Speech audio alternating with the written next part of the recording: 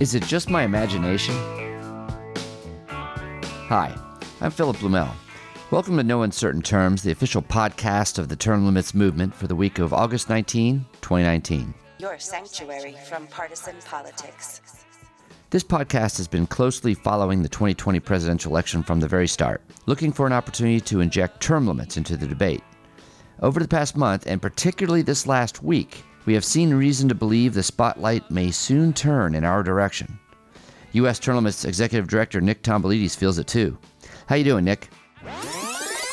My lawyer has advised me not to answer that question. Oh, okay. I'm sorry. Sorry. We'll move on then. Nick, I think that we have a possibility looming here for the term limits movement that is very exciting.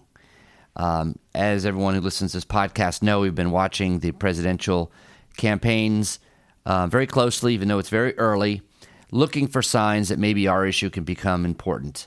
And I really believe it is. We have a gentleman, Tom Steyer, who just entered the race, and it looks like he is going to be in the next debate. And man, he will not stop talking about term limits. The guy has become like a term limits machine as of late. He has. He's got multiple commercials about it. He tweeted about it 8 hours ago. He really is on fire for the issue.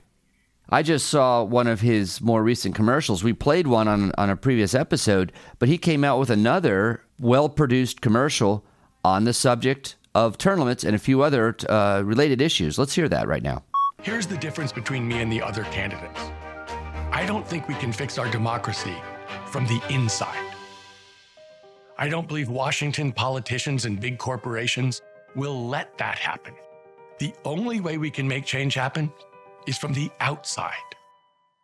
For me, this comes down to whether you trust the politicians or the people. And if you say you trust the people, are you willing to stand up to the insiders and the big corporations and give the people the tools they need to fix our democracy? A national referendum, term limits, eliminating corporate money in politics, making it easy to vote. I trust the people. And as president, I will give you tools we need to fix our democracy. What Steyer's saying is basically, I think, a message that will resonate with a lot of people. Career politicians aren't the solution to our problems.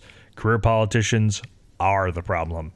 And you know, let's not pretend that Steyer is not a controversial figure. He is, like the president. He is in some circles, but you can't deny the guy is politically savvy. As part of our work here, you and I, we sit down with candidates all the time. Candidates for state legislature, candidates for Congress, wherever. And when we have these meetings, normally we have to say, hey, wake up, doofus. This issue is pretty popular. Start talking about it. Sign the pledge. It would really help your campaign. Nod, nod, wink, wink. But we've never had to do that with him. In fact, we've never even met him. It reminds me of Rick Scott in a way, former governor of Florida, now senator. Really smart people who run for office know instinctually that term limits is a white-hot issue. They don't even need to think about it twice. That's right. And one exciting thing about Tom Steyer is that he's talking about it and people are going to hear it. One, he's committed to spend $100 million on his campaign of his own money. That's incredible. So that's going to propel the message. And another thing is that he is on the verge of qualifying for the next Democratic debate. The Democratic National Committee has requirements to be involved in the debate. And in the next one, you have to have over 130,000 individual donors. Well, he's got that. You have to earn more than 2% in three qualifying polls. It's four polls. Oh, it's four. Oh, but he's got already three. Qualified in three. Yeah, right. He's got three. So he's on the edge. And believe me, he's got so much money to spend, you got to believe that he's going to qualify. And, of course, he's got a message that sells. I mean, when he's talking in front of crowds saying this, the crowd's going crazy. We can and we must fix the way the democracy works. That's why I called for term limits in Congress, so our government works for the American people again. Speaking of term limits, I have 6 words for you. Mitch McConnell, Lindsey Graham, Chuck Grassley. I follow predictit.com. It's like a political odds making site. Right. They give Steyer 83% chance of making it on stage at the next debate, which is September 12th in Houston. As you said, he just needs one more poll. He's promised to discuss term limits. It looks like he's going to be getting in. Let's hope so, because there have been debates, 2 debates so far. Term limits have not come up. This would be a first for the Democratic primary, and it needs to happen. Right. I would like to urge him to talk about this. In fact, we ought to urge all the candidates to talk about it, actually, not just Tom Steyer. We can get the entire U.S. term limits universe involved in this because we can't do it on our own. We need a call to action. We need to get the listeners of this podcast, the people on our email list, the people who've signed our petition at termlimits.com to send messages to all of the candidates, Republican and Democrat, encouraging them to talk about term limits and make this a front burner issue. We're going to get the contact information together. We're going to put this on our website. It's going to be one click, boom, easy peasy. You send a message to all the candidates at once, make them hear our voices. Democrat and Republican. After somebody wins the primary or after somebody becomes president, it's a lot harder to get a hold of them. Everyone is scrambling right now. There's an obvious motive and incentive to actually listen to people. Let's take advantage of that. Let's spread the word. Let's build the movement. Hi, this is Scott Tillman, the National Field Director with U.S. Term Limits. We ask state legislator candidates and state legislators to sign a pledge to help us term limit Congress. The pledge reads, I pledge that as a member of the state legislature, I will co-sponsor, vote for, and defend the resolution applying for an Article 5 convention for the sole purpose of enacting term limits on Congress. Last week, we reported on Mississippi's odd-year elections, but there was one race too close to call. After a recount, pledge signer Dixie Newman won the Senate race for the 50th District by 1 vote. This week, we had 18 new pledge signers, 10 incumbent legislators, and 8 candidates. Please ask your legislators to sign our pledge. Pledges are available at termlimits.com. Now, someone that is not listening to the voters on this issue, we found out this week, is Hawaii Congresswoman Tulsi Gabbard. I was very disappointed to see this. She's interesting in a lot of ways. But she was on the stump doing a sort of town hall program, and she was asked this question. Let's hear it. Congresswoman, we have a social media question coming in here from Matt Carrier. He asks, where do you stand on term limits? Term limits is an interesting question. I think it's a problem when you have, people who are more interested in making a career out of politics than those who are really interested in coming in and serving. I think this is a debate that the American people need to have, looking through what the consequences of those would be. I have heard from some folks in states who have enacted 1 or 2 term limits in their states and seen maybe an unintended negative consequence, whereas the elected official turns through, the turnover is very high. What ends up happening is you have the chiefs of staff or the hired staff, unelected people, who then hold the power and the influence.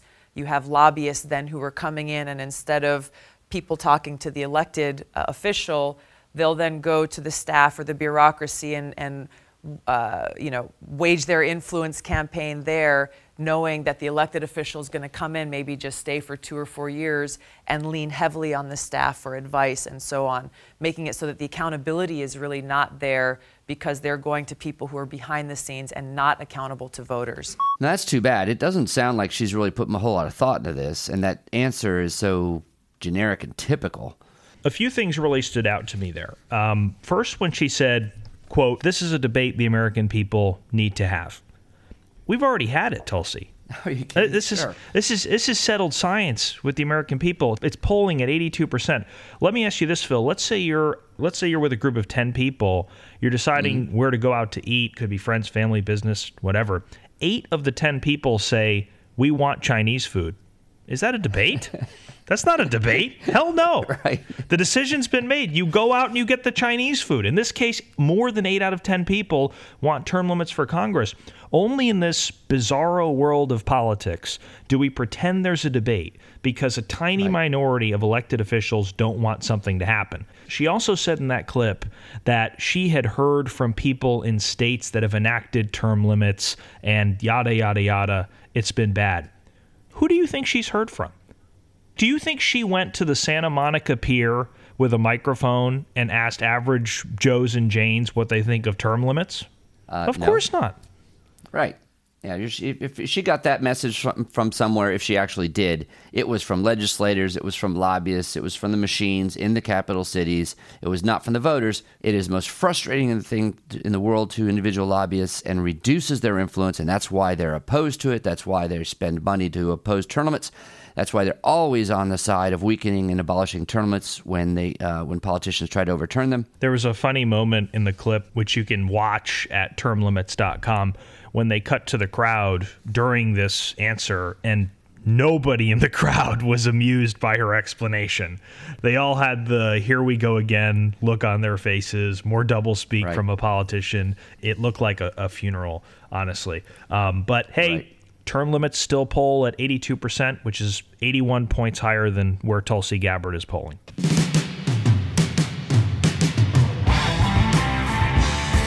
When legislative term limits come under attack by wannabe career politicians in Michigan, citizens charge to the rescue, led by a 10-foot wooden horse. For pictures, see the Michigan Term Limits Facebook page. Activist Jeff Tillman, father of U.S. Term Limits Field Director Scott Tillman, is the horse's caretaker, and he spoke to us about the latest threat to the citizens' term limits law in Michigan last week. Hey, Jeff, how's it going? It is going wonderful. Great. I'm taking a look at what's going on up there in Michigan, and I know that's a state that passed term limits back in 1992, and it was a citizens' initiative. Citizens collected about 400,000 signatures. It passed with 59% of the vote, even though the pro-term limits forces were outspent 2-1, and I've seen polling since that term limits are just as popular as ever in Michigan. So what's the threat you're facing, and who could it possibly be from? Well, we have a situation where every once in a while, one of our elected officials feels like they know better than the citizens of Michigan. In this case, it's a big shot, though, right? It's the Senate Majority Leader. Tell us a little bit about Mike Shirkey. He is in his last term. He has forgot that the people opened up that seat every 6 years so that folks like him, as well as others that have an interest in doing what they can for the folks in Michigan, that seat is opened up because of term limits since the 90s. Or somebody else would have been there for 10, 20, 30 years, and he wouldn't have had a shot at the very job he holds. Yeah, that's really a shame. What's the exact threat? What's he trying to do? Well, what he's trying to do is, he stated up at the Mackinac Center, our retreat up on Mackinac Island, he stated to some folks that he wants to overturn the term limits that we have in Michigan. But what I mean is he looking at a referendum? Well, I guess he would have to in order to change the Constitution back, right? Right. He would have to get some major funding, and that would no doubt come from lobby groups or special interest, and Sure. they would kick dollars in so that they could establish long-term relationships with their buddies. Are they looking to do this in 2020 or 2022? I think it's 2022 that his term comes to an end, so he's waiting until he Okay. gets out of office. My question for you now is, Jeff, you're a term limits activist. I know you've been active in this effort a long time. What the heck are you going to do about it? We are going to Don't Touch Our Term Limits Michigan is very much gathering the troops. We are getting the word out. We've taken our cavalry horse out. Folks and voters are very familiar with the horse that was used with Paul Revere and his ride to notify everybody that trouble was coming, and we're going with the same state of mind and gathering folks, and we're shouting from a running horse. You're actually talking about a horse here. You're talking about a... You bet we are. Tell me what it is. We're talking about a 10-foot tall horse that is carved out of Michigan pine, and on the side of it we're able to put billboards, and the love of horses is everywhere. I have people flag me over, wave me down, and want to know about it, and of course get the picture taken with our Don't Touch Michigan Term Limits sign on the side, and it ends up being a great way to shout the message out. And I can't tell you how many times they've followed me into the rest areas and wanted to do the photo op with their kids standing next to a sign that they agree with. So that's what we're using. It's it's traveling around the state of Michigan, and we tow it with my van, and and it's a great eye catcher. Well, I know it attracts media because I'm looking at a stack of articles here I took off the internet. Here's an article about the horse in Jackson. Here's the horse in Hillsdale and other towns. So clearly it does attract attention. Now, where does it come from? I can't go down to Walmart and buy myself a 10-foot horse. No, it comes out of Where'd it come from? Pine Forest of Michigan. We contacted some folks that we know do lumber harvesting and told them that we're looking to build this 10-foot horse, and they happen to be Amish folks, and they took a huge interest in something that was as natural as Michigan pine, and said, we have just a group of trees that is perfect, and so they let us pick 4 logs, which were the base of the horse, and the 4 main points, and then we trimmed those down and attached them and kind of framed it out, and then we contacted a local chainsaw artist. And he did this in my shop in a few months cleaning up sawdust, but watching this guy swing from a ladder with one hand and a chainsaw buzzing while he carved the horse's features was very nerve-wracking for me. And I'm kind of running underneath him in case he falls, and how am I going to dodge his chainsaw? But he was quite creative, and I almost wish I had 5 more of them, because I know that as we build this momentum, that we're going to get more calls to go to more events where these politicians that want to change Michigan term limits might be headed, and we'll go where folks ask us to go.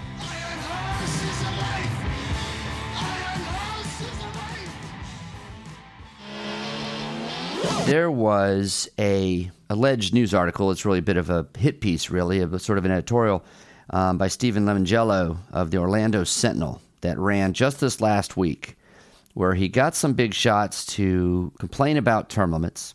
And I know that this made you hot. And, of course, as you listeners may know, both Nick and I live in Florida. And so this was brought to our attention. Nick got fired up, steam started coming out of his ears, and you took some kind of action. What was that? Normally, when I put the newspaper down for my dog, I don't discriminate on which side is facing up. But in this case, I made sure. I made sure this article was front and center because I wanted Lucy to be able to take her aim. It was ridiculous. It was absolutely ridiculous. It was a clear opinion editorial piece that was falsely framed as a straight news article. It says, critics ask why Florida's legislature operates the way it does. It has one of the nation's shortest sessions despite being the 3rd largest state and some of the strictest term limits. Ooh, spooky. Let's pause right there. Florida is the number 1 state out of 50 in fiscal health. 1,000 people move to Florida every day. And this article suggesting somehow term limits are running the state into the ground? Give me a freaking break. No, that's so true. You know, Florida is, relatively speaking, of course, a very well-run state. And I like to say sometimes that every legislature is dysfunctional. And it's true. And there's all kinds of dysfunction you can find in Florida like every other state. But some are more dysfunctional than others. It's just like every marriage is dysfunctional in the same way. But some are definitely a lot better than others. Florida does so well in all these rankings of fiscal health and everything else, and how can you use that as a scapegoat for opposing term limits? Well, it doesn't stop them. Moving on. Yep. Bob Graham, a Democrat who served as Florida governor from 1979 to 1987, it's before I was even born, called for a full consideration of the legislative structure and process in Florida. Okay, Bob Graham hasn't been relevant in 30 years. Let's see what he thinks. It's not going to change, said Dick Batchelor, a Democratic consultant and former state rep. The people are not going to support additional time in office. You're damn right. We won't. Oh, my word. Wait a minute. Did you say Dick Batchelor? Oh, yeah. You know him? Yes, he runs the Dick Batchelor Management Group. He's a lobbyist. He runs a team of lobbyists. He represents the American Hospital Association, Osceola County Government, American Logistics Company, and others. This is what he does for a living. Of course he's against term limits. He's a lobbyist. And so the truth comes out.